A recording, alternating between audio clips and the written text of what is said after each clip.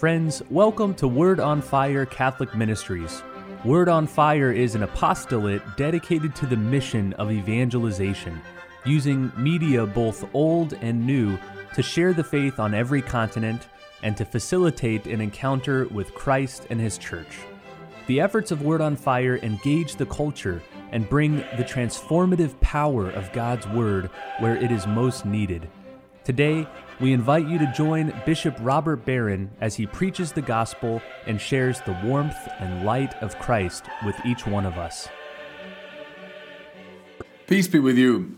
Friends, our first reading for this weekend is from the marvelous book of wisdom. And the problem is it might easily slip past our minds, but gosh, it shouldn't. Because it articulates what is arguably the principle of biblical revelation. What I mean is the primacy of grace. Let me say that again. The central principle of the whole Bible is the primacy of grace. As I've said before, the Bible is not the story of our quest for God. Go to any bookstore. Go on the spirituality shelves. You'll find 100 books about the human quest for God. The Bible isn't that story. It's the story of God's quest for us. It is God who always takes the initiative in the spiritual order. It's God who sets the tone. It's God who's always the master of the conversation.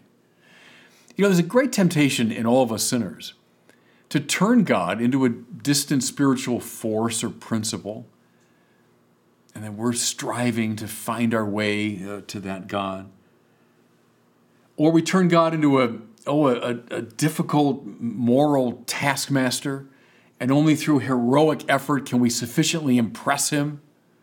Well, see, the problem with both those approaches is it puts us and our achievements in the forefront.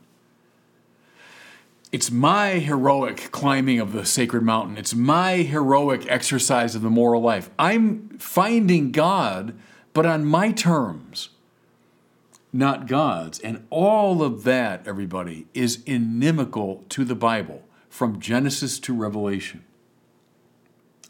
You know, we sense the truth of this in the very opening verses of the Scripture. I'm talking about the account of creation.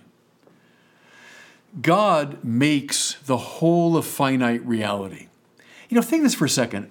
Often, even when we're in kind of a spiritual framework, we think of the world as, well, it's just kind of dumbly there, and then God is some power up there, out there, and now I got to just make my way and try to find my path to God.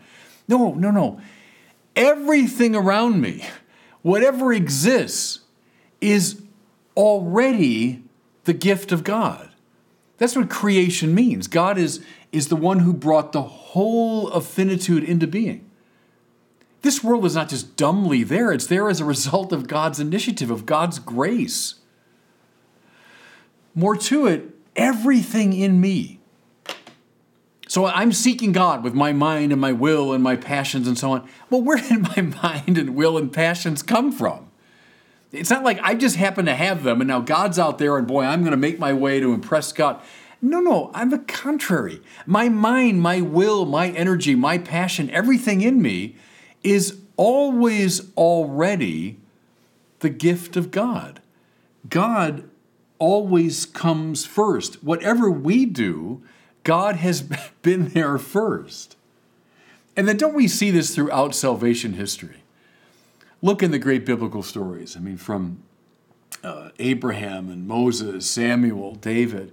It's always God who does the summoning. The stress is not on our heroic quest for God. It's always on God's initiative. And doesn't Jesus himself, with full magisterial authority, sum this up? It is not you who have chosen me.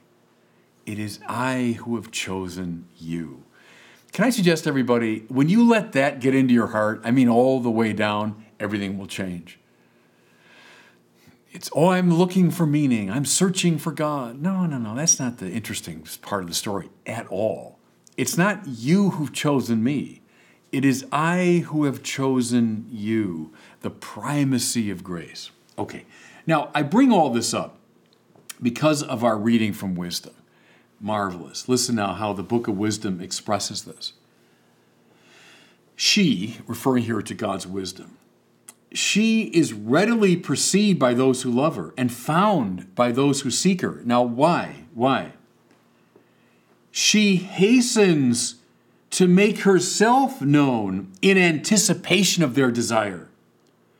Whoever watches for her at dawn shall not be disappointed. Why? For she shall find her already sitting by the gate. And finally, she, again, God's wisdom, makes her own rounds, seeking those worthy of her, and graciously appears to them in the way and meets them with all solicitude. You see the point being made? Yes, there's something to be said for the human quest for wisdom. Go back to Socrates and Plato if you want. It's human beings looking for wisdom. But the Bible isn't primarily interested in that, but rather in God's wisdom that hastens to make herself known in anticipation of their desire. It's God who is revealing himself to us even before we begin to seek. In fact, our seeking is predicated upon the fact that we've already been found, if that makes sense. Herbert McCabe, the great contemporary Dominican theologian, once said this about prayer. Whatever is valuable in our prayer, so I'm asking God for something. If that's a valuable prayer, it's always already God praying in me. Remember how St. Paul talks about the Spirit with kind of inexpressible groaning, petitions for what we are not able to petition. It's the Spirit already in us praying. There's the primacy of grace. So if all this is true, everybody, and I think inescapably it is in the Bible, most of us have to rethink our spiritual lives. I think consciously or unconsciously, we tend to operate out of that false assumption that I've been outlining. Namely that God is pretty hard to get to. God is just pretty distant, pretty demanding, certainly not easily impressed. Again, on this reading, it's our spiritual attainment that kind of comes to the fore. It's like, well, God's really difficult, so I better really get my act together. I better really get things right to impress him. But what if all of that is getting the spiritual life precisely backward? You know, think of the great image here from the book of Revelation. Jesus knocking at the door. Well, I mean, we're kind of very much at home with, well, I guess I better knock on the door of God. I better seek after Jesus. What if the primordial truth is that it's Jesus knocking on my door? That whatever enthusiasm I muster for the quest for God, there's an infinitely greater enthusiasm on God's part for me, to find me. Maybe the spiritual life isn't so much climbing up the holy mountain on my, strength, but rather in opening the door on which Jesus is consistently knocking. He wants to find us. He wants to find us. Allow yourself to be found. Is that the heart of the spiritual life? You know, one of maybe the greatest spiritual master in the Catholic tradition is the 16th century Spanish Carmelite, St. John of the Cross, Juan de la Cruz. If you love the Spanish language, by the way, he's also one of the very finest poets in Spanish. Read John of the Cross for his literary style, but read him above all for his spiritual substance. Well, recently I was reading a commentator on John of the Cross, and he said this. Here's the way to sum up the teaching of John of the Cross in contemporary terms.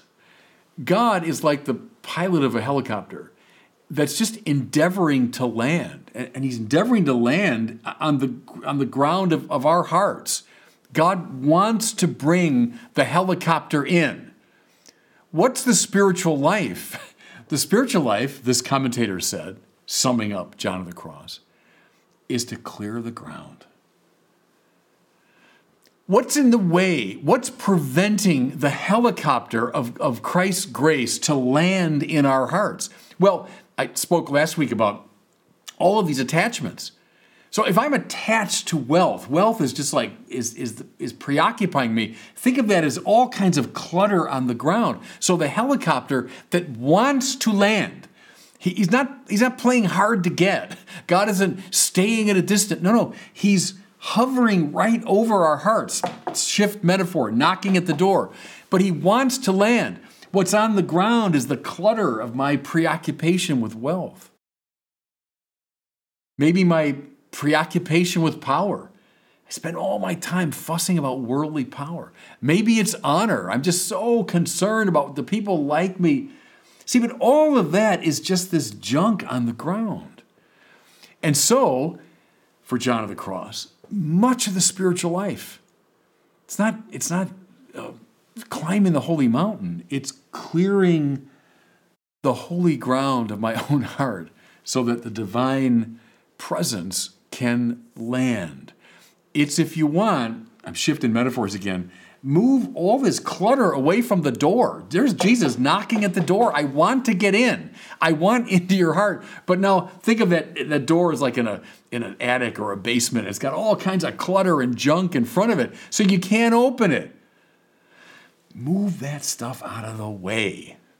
There's the ascetic life, if you want. It's the cleansing of the heart, the clearing of the obstacles so that you can simply open the door and let him in. What if that's the spiritual life, everybody? The wisdom of God hastens to make herself known in anticipation of our desire. Marvelous. Before we even want the divine wisdom, she wants us more. That's the point. Open yourself to that truth. Okay, there's the principle. Let me just bring this to a close by asking what this might look like concretely. So you say, okay, I get that principle, but how do I make it real in my life? Well, let me just say 3 simple things as I close. Here's the first suggestion. Every day, take 5 minutes. I'm not asking you for a holy hour, although that would be great if you can do it. But take 5 minutes in a focused way to say, all right, Lord, I believe you are looking for me. I believe you want a relationship with me. So come into my heart. Take 5 minutes. I don't know what's the best time of day for you. First thing in the morning, maybe even like during a break at work, or maybe you're in the car stuck in traffic, maybe the end of the day. Take 5 minutes every day to say, Lord, I believe you are searching for me. Open your heart to him. Stop running away from the hound of heaven. Right, that line from that marvelous Francis Thompson poem. I fled him down the nights and down the days. I fled him down the years. I fled him down the labyrinthine ways of my own mind. That's the soul that's running from God. But God isn't just out there waiting for us. He's the hound of heaven galloping after us. All right, stop and let yourself be found. That's the point. Okay, second suggestion. As I've hinted already, be attentive to the attachments in your life.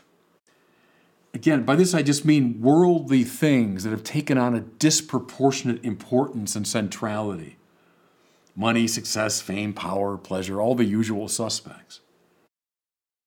All those things making the landing of the helicopter difficult. All those things blocking the door that Jesus wants to enter. Be attentive to them and do something about them. Clear them away. Third and final suggestion to instantiate this spirituality. Be grateful. Gratitude for gifts given rather than a frenzied quest to be perfect. That's a saner spiritual attitude. You know what I'm saying? I am going to be perfect. I'm going to climb the holy mountain. My efforts. God wants in. So be grateful. Be grateful for all he's given, all that's already available to me, from everything that exists in my own being. Be grateful. As St. Paul said, what do you have that you've not received? Well, the answer is nothing. Everything I have is something I've received as a gift. Cultivate gratitude as a basic attitude in life, and you'll pave the way for the opening of the door to Christ. So it's not so much we who've chosen him, it's he who has chosen us. Let that sink in. Your whole spiritual life will change. Thank you for listening to this week's homily from Bishop Robert Barron. For more resources from Bishop Barron, please visit wordonfire.org.